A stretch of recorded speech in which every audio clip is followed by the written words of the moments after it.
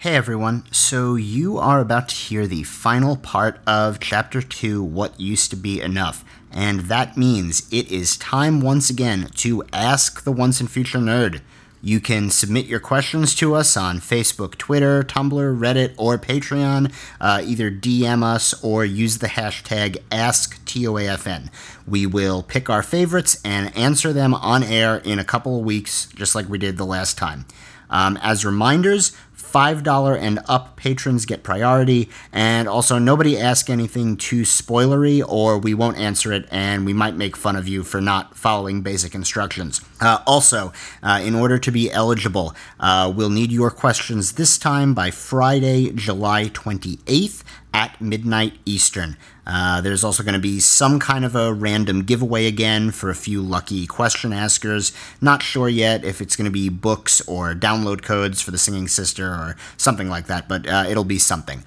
Also, this just might be a live video hangout. We said a few weeks back that we would do Ask TOAFN as live video hangouts once we hit $250 per episode on Patreon. And as I record this, we are sitting at a cool $243 per episode. So I want to take this opportunity to thank everyone who has pledged, especially recently. The growth has been exponential since we set that reach goal, and we've seen new patrons at every pledge tier, and it has meant just so much to us. And if the current growth continues, we might just be over that hump by the time we record this Q&A. And remember, no amount is too small for it to be helpful, so don't feel embarrassed if you can only give a little bit. Anything you can spare means the world to us, and you get cool stuff for it, like episodes a night early, for example. Okay, I'll stop talking at you now. You're about to hear a quick promo for a show our friends do. We hope these recommendations are proving worthwhile for you, and then it's on to the conclusion of Chapter 2. While I've got you here, I should mention this episode gets pretty intense in a couple places. You can read the show notes for more info. Our team is very proud of it as a work of dramatic fiction, but, do what you need to do for your mental health. Okay, I'll see you in a couple weeks. Welcome back to... Wait, where am I? What's this? Josh, we need you to record this promo clip, blah, blah, blah. You better do a good job or we are quitting your BS Curse of Straw nonsense. Love, Bucky, Donna, Drew, and Nick. Hugs and kissies. Well, I'm not quite sure how to take that, but hey, everybody. I'm the current DM for Taking Initiative, a D&D 5e podcast. We're a bunch of goofs that love the game and wanted to share our playstyle at the table while still delivering a story you can enjoy and follow, even if you've never played the game before. We're Taking Initiative wherever you get your podcasts, or you can go to thespark.network for all other info. A cassette tape? Montage for promo. A cassette tape, really? I could pop out and attack our attackers from behind. That might possibly be one of the dumbest ideas I've ever heard. As soon as she steps out the door, I'm gonna cold cock her. What the f***, Drew? I don't know who you are. There's ghosts in here. One must die. I'm gonna just start, hysterically crying. I'm officially spooked. I do not like this place. I want to leave.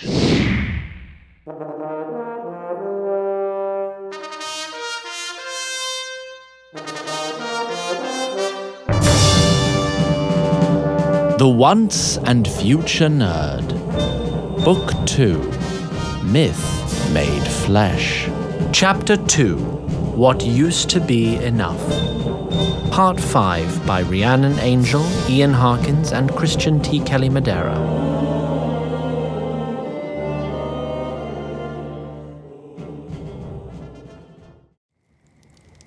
Dear ones, when last we left our Miss Bailey, she was frantically preparing the horse's head in for the sudden arrival of a very prestigious guest. Anna, run and get to the finery. Those, my lass, are the Knights of the Wood. Now, I trust you recall that Arlene Redmore's departure from Castle Gwennatal was, if not strictly speaking illegal, then very much not the sort of thing done, and by necessity highly secretive. And if you do not recall this, I can assure you that Arlene did. Well, girl, don't just stand there gawking. Make haste. Knights of the... No, they can't see me. They mustn't. Because I'll spill the wine or burn the bread. I'm a terrible bar girl. I'll bring shame upon you, Miss Bailey. I know I will. What am I supposed to do? Serve them on my own? Ugh, you're not wrong, though. Oh, no, not him, too. Anna, take him. If either of you makes a scene, you're out. last chance. Do you understand? Desperately, Arlene began to gather the baby and his accoutrements. Between the basket, the baby, the bottle, and the music box, her arms were more than full.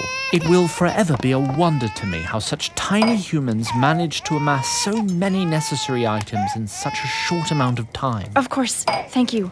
I'll just take him on a walk. We'll come back when... Don't be daft. It's near midnight. Just sit with him in the corner, pretend you're a guest, and for Galadon's sake, keep quiet. Arlene had no time to respond.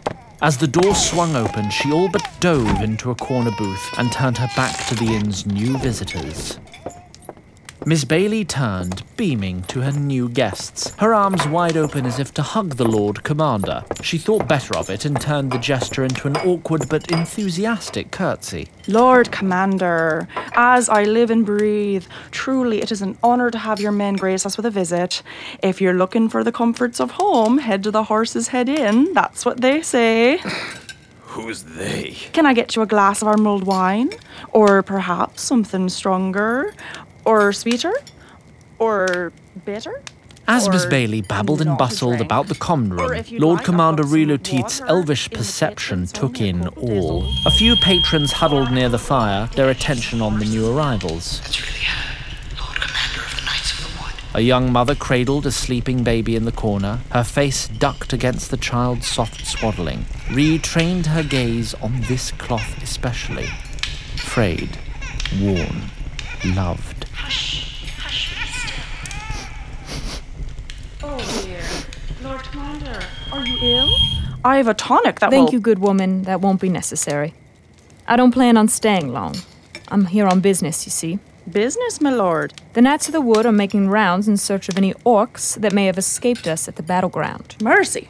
Can you imagine? Well, yes. That's why I'm here. Right. Well, we've seen no orcs here, thank Galadon. Thank Galadon for the crops and the sunshine. As for keeping the orcs away, we only have each other's constant vigilance to thank.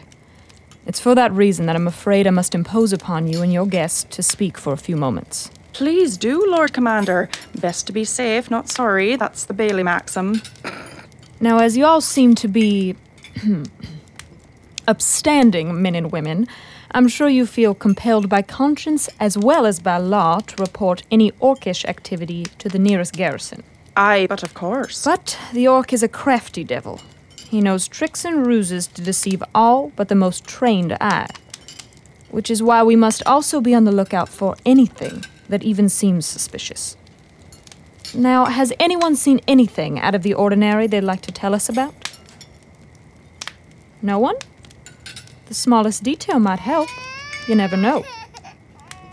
Miss Bailey shot a glare towards Arlene and the child, but Relotit calmly turned to face them with a painted-on smile.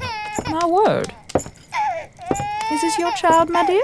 Arlene, whose waxing courage would not allow her to raise her head to meet the elf's eyes, vehemently shook her head no. It's not hers. It was found shortly after the battle. And when I asked, you didn't think that out of the ordinary? Are you accustomed to taking in strange infants? Not accustomed, no. But it didn't seem strange after a big battle like that. Forgive us, my lord. Precisely what I mean. Thankfully, there's no harm done this time. We're lucky, in fact. There's a mother nearby what lost her little one in the chaos of fleeing the battle. I dare say that's the one right there. You don't say. We'll gladly take the poor dear off your hands and return it to its loving mother. Ree reached her arms out for the child. At this, the almost visibly shaking Arlene gulped in a deep breath and finally raised her head. Where's the mother from? I'm sorry. You'll have to face me, my dear. My hearing's not what it used to be.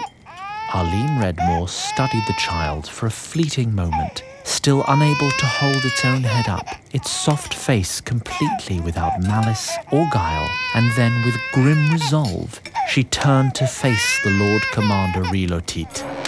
Where's the mother from? As the elf looked the woman straight in the eyes, a hint of a smirk tugged at the former's lips. My, but it is hard to hear over the poor thing's wailing. Can you do anything to quiet it down? Arlene produced Meryl's music box from her pocket.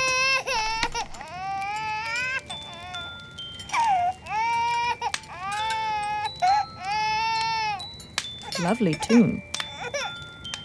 Now, what was your question? Where's the mother from? I'm certainly no expert in the human dialects, but yours is a very particular accent. There's a hint of peasantry from House Redmore's lands. But no, that's not quite right. Where are you from? Oh, you know, Hivignon, innit?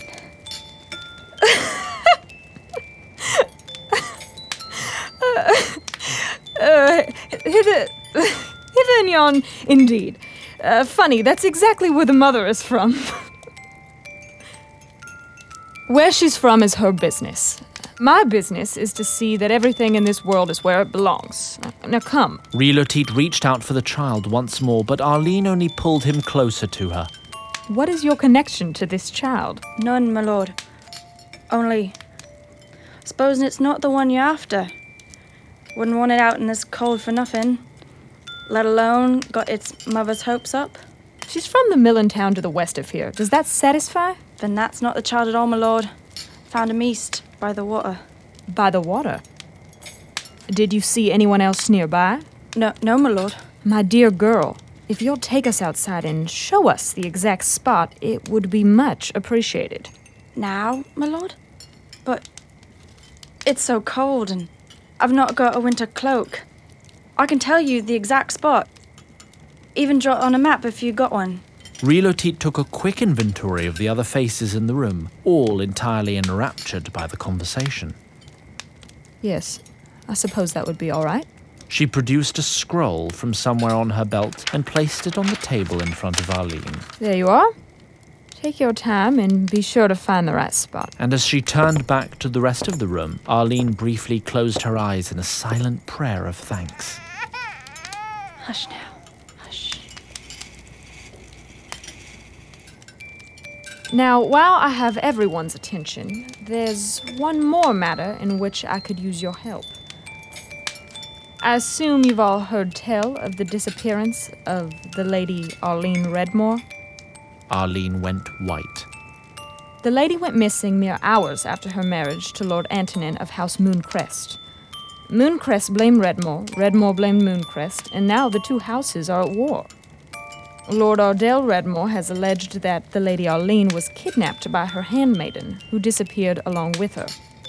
He's offered a substantial reward for the return of his sister, alive, of course, and the handmaiden, dead or alive. So if any of you have seen two unknown women traveling about together, one highborn and one low. Anyone? Miss Bailey, you've many travelers come through I'll here. show you. Say again, dear?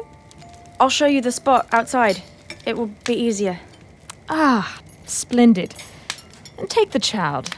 Perhaps we can clear this all up right now and I'll depart directly. As soon as they were outside the inn, Ree gave Arline a very perfunctory bow. Lady Redmore, or should I say Mooncrest? My, but we are resourceful. Please, my lord. Gwen did not kidnap me. Gwen? Oh, of course, the handmaiden. Yes, I know she didn't kidnap you. Our flight was my idea. I ordered her to help me. She mustn't be treated as a criminal. Her treatment will depend very much on your actions, my lady. So, let's take a walk, and you can show me where you found this child. After you. Arline started off in the direction of the stream. Ree motioned to one of her lieutenants, who covertly handed her a cloth bundle a few feet in length, and then she followed after Arline. Now, at that moment, the aforementioned handmaiden was in Bryce Riverfell's study at Freehold and face-to-face with Brennan, to the surprise of all three present. General Brennan. Gwen of Ruefield. Peace be praised. Thank Olva is good. We feared the worst for you after everything at the castle. Aye, I've heard the tales the usurper Ardell is spreading about me. We knew for sure he was lying, but we also knew he'd have it in for you. What a relief to see you in one piece. How fares your lady? I pray she is not still. You've not heard? We fled to Keep. On the day of my lady's wedding, as it happens. Is it so? Fortune continues to favour the bold, it seems. That is well. Ardell was a cruel wretch when his rank was low. Now, I quake with fury to imagine. I'd never have left my lady there alone with him on the high throne. And I'll not leave him on the high throne. Not for long. That much I swear to you. As much as this reunion is warm in my heart, it is, and I needed it. I need to ask why you're here, Miss Gwen. I thought we both understood it was safest for you to stay at Bailey's. I'm here on my lady's behalf. There's something I'm to ask you, General Riverfell, and it's for your ears only. Though, I'm sure my lady never imagined General Brennan would be here. You know he's been knighted. He has? Gwen gave a curtsy and a beaming smile. Sir Brennan. Well-deserved and long overdue, if I may say. When was this? It was a very private ceremony. I can tell you more later. About this question, Miss Gwen. Aye. I suppose if there was anyone at Castle Guanatal my lady would have trusted, would have been you, Sir Brennan. Perhaps you can help as well. Only, do you think you could send your men a mite further away, General Riverfell? Bryce seemed confused, but saw the urgency in Gwen's eyes. How's about you go out for a stroll, gents? Appreciate it. Now then. Right. We found a child. A child? A wee little babe. Couldn't have seen 2 moons yet. Its mother died in a field near the inn. My lady and I have been caring for it, but we can't do that very long. And you come to see if I can track down any of its kin? Well, that's the thing. See, this child looked normal in every way. Sweetest little thing you ever saw, except it cries a lot. But the mother looked like an orc. Brennan and Bryce immediately locked eyes. I know, it was folly to take it in, but I couldn't leave it out to starve. First things first, is my lady in any danger? From the child? No, but you shouldn't have it. You say it looks just like a human child? Might get teased by other children for having such light eyes, but otherwise you'd never think it wasn't born a min. But the mother was an orc. Looks so to me. Skin all grey and blue, though that turned out to be paint. But yeah, bright red eyes. I think I must see this child with my own eyes.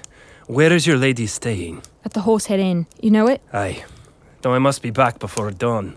I'll have to make haste. I'm sure you can stay here, Gwen, if you're road-weary. I'll come. My lady'll be overjoyed to see you. I hope you don't mind a rough ride, then. I'll try and think of something while you're gone. I don't want you two keeping the thing, but this is a big thing to ask. I know. Thank you, General. Godspeed to both of you. And so did they depart, just as soon as they were able, in the direction of the Horse's Head Inn, and Arlene's frightful midnight stroll with Lord Commander Relotiet. And oh, dear listeners, how neat and tidy it would have been if some time jump in our tale could place them at the inn in time to interrupt said stroll. But alas, Brennan and Gwen are still a few hours' ride away. They will not rescue Arlene. This is where I found the child. As the lady came to a halt beside the stream, the elf kept 10 yards behind her. Good. I must ask you something now that we're away from prying ears. When you found this child, was it near its mother? I already told you. Now beware. If you lie to me about this, then I've no reason to believe you about the alleged innocence of your dear... Gwen, was it? So once more, did you find this child with its mother? Yes, I did. And the mother did not appear to be of the human race, did she? No, she didn't. She appeared to be of the orcish race. Yes. Yes, she was. There's no need to cry, my lady. Your honesty has served the realm well, and I thank you for it. I'd like to show you something, if you'd be so kind as to look to the horizon over yonder. All right. What am I looking for? Though Arlene was never the sporting type, she had known enough summers at court to recognize the sound of a bow being drawn. You coward. You bring me all the way out here to kill me, and you can't even look me in the eye. There's a small joint behind the skull where it meets the neck. Piercing it causes instant and painless death. I'm unaccustomed to this primitive fletching on these orcish arrows, but if you're still, I'm sure I can strike the target. If you run or squirm or raise a ruckus, however, I can be sure to hit you, but I can't be sure it'll be painless. You decide. You said yourself there are people looking for me. How do you hope to get away with this? Like I said, orcish arrow. It'll look like a raiding party. Now take a moment to still yourself so as not to flinch. It helps if you look down. Gwen knows nothing about any of this. You must leave her be. Please. A moment, I said. Do not make me regret my compassion. Goodbye, Gwen. We had songs and kisses and laughter for a few days at least. For that, I'd gladly give my life. I'll wait for you in Galadin's green garden. For she's gathered her skirts above the knee, and she's gone to the wishing well to see if the one that she loves waits for her all alone at the wishing well. Despite her decades of training, the elf general found herself just the slightest bit distracted by some strange quality of Arlene's song. But, ever the consummate professional, she drew in her breath, waiting to time her release with the exhale. And then... she was struck on the head by the droppings of a pigeon, which was soon joined by 11 of its mates. What the devil? And then, cresting a nearby hill, came the erstwhile Kaltir to the until recently great House Gwenthal. Those are mine. I left the cage open by mistake. I'm terribly... By Kaladin's grace, Lord Commander, fancy meeting you out here. Gilwain, good evening. What brings you... Is that Arlene Redmore?